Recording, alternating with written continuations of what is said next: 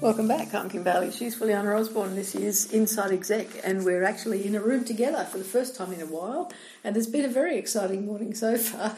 We got waylaid trying to find the right room that we should be in to do the recording, and then we got challenged. I got challenged by technology and in the locker rooms and the app that I had to download, and I was in. Eventually, we worked out I was actually tapping on the wrong location, so all of that is now resolved, and we're actually here to talk to you. So first up today, we're going to talk about money. I'm going to talk about appropriate remuneration for the work that you're doing, and we're looking at it from both sides, as we always do, from the point of view of if it's you that's considering why you're not paid what you think you're worth, and also from the employer's point of view. So if we look, first of all, from the employer's point of view, obviously they have financial constraints and management issues and budgeting and all of those things that have to come into play.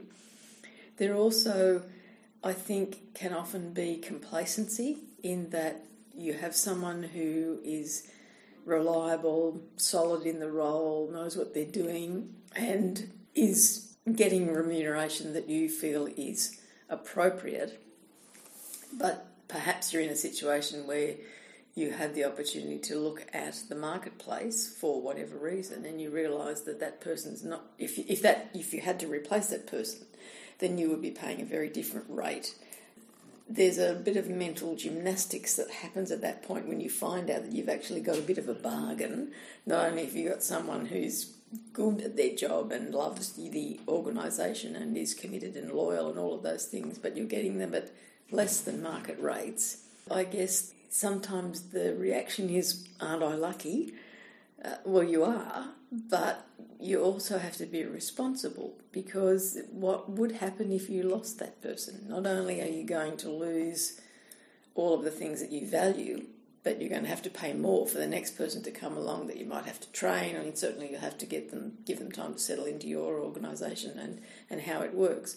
So there is a decision that you have to make at review time, if that's what you do, about looking at what the market is offering for someone in that role, and then thinking about what you can manage to afford in terms of increase, and be honest about it. Be honest. If you can't match what the market rate is, you've got to be honest and say, we're not in a position where we can match the market rate. We know that that's what you would get if you went anywhere else. We value you. We would like to show you our appreciation in ways other than the financial, and start to work on things that might be more important, because we've talked before about the money, the actual dollars, not being the thing that holds people in a job or takes them away from the job. It's what they can do with the money. So if you can find a way of providing something so that they don't have to shell out. So maybe it's that you subsidise their transport costs, or you give them some study time, some study leave, some pay for courses for them to do, something that they would have to pay for anyway, that you can allocate from another part of your budget, not the salary part of your budget. Then that would be a good solution for everyone, I would think. But she's sitting here with crossed arms. I better let her talk. It's so much easier when she's on Zoom and I can just not look at the screen. Oh, dear. Speak. Yes, all right, thank you. But I agree with all of that, and I also think that as an employer, you put a lot of effort in doing things to retain and grow customer satisfaction and retention. And by ignoring a person who has fulfilled that, being loyal and stayed with you a long time, you're taking them for granted, is the message you're giving unintentionally, perhaps. And I know about the budget. I know that we, got limited funds and how to spend them. And I agree about you give other things other than salary. But I have to say, no, that's not a good argument for not raising a salary to market value, because what happens is that person could leave. And if they did, then you've got to do it anyway. So why not do it right the first time? So I think for an employer, it's very, very important that you continuously review existing positions and keep it within your company policy, at least market value, or some like to go above market value. Otherwise, it's a lose-lose, and you're spending money and you not behaving in a way that you are preaching, sort of thing. As an employee, if you're in that situation, it's also a difficult position to be in because you love the place, you very valued, you feel valued because everybody come to you for your opinion, and yes, they might be giving you, voucher here or whatever. They might be flexible, that suits your life and everything. But you've got to be careful not to think, I'm okay, and then every now and again you keep hearing somebody's getting paid, and you have now some of people that maybe even report to you are going to get paid more than you. So because what happened there is subconsciously you sort of become a bit resentful, even though you don't want to, and you love everything about the job and the place and all of that. So my suggestion for that situation is don't let it get to the point where it is an issue. Talk to your manager about it. Just say, look, when you look at where I am and where the market is, there's a big gap. So can we talk about that and see how we're going to work together to make sure that I don't get so far out? Because another 2 years, I'm going to have a bigger gap if we're keeping that. And absolutely say how much you love the place and all of that, and you'd rather not leave, and you're not going to leave just for the money. You're not threatening, and you're not going to leave for the money, but just say it. Just say, I don't want to feel like I'm being, taken for granted. I'll just give you a little anecdote as an example, shows you how wrong this situation can go. I worked as a consultant for one of the big utility companies here, and it was a time where they were changing structure from 73 classifications of employee to 5. And so there was a lot of retraining and information that had to go out. So there were 10 consultants brought in from 3 different companies. We were all doing exactly the same thing. We were all in the same room, working together. And it turned out after some time that one of them found out what the rate was that some of the others were getting, and everyone was on a different rate. Even within the organisations that had placed us, we were on different rates. We, as outsiders to the organisation, thought that it should be brought to the attention of the project manager who was within the organisation that we're working for.